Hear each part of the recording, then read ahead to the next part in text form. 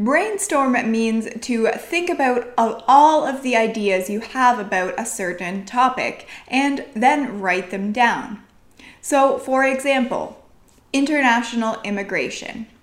If you are going to do a brainstorm about international immigration, take out a piece of paper and a pen and write down all of the ideas that come to mind about international immigration. So, for example, language, visa, family, opportunity, culture, migration, change, policy activities.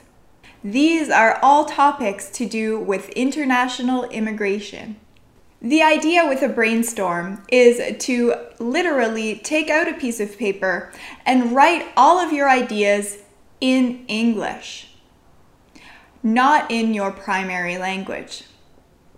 Doing a brainstorm in English will give you the opportunity to practice thinking in English and will improve your English writing skills.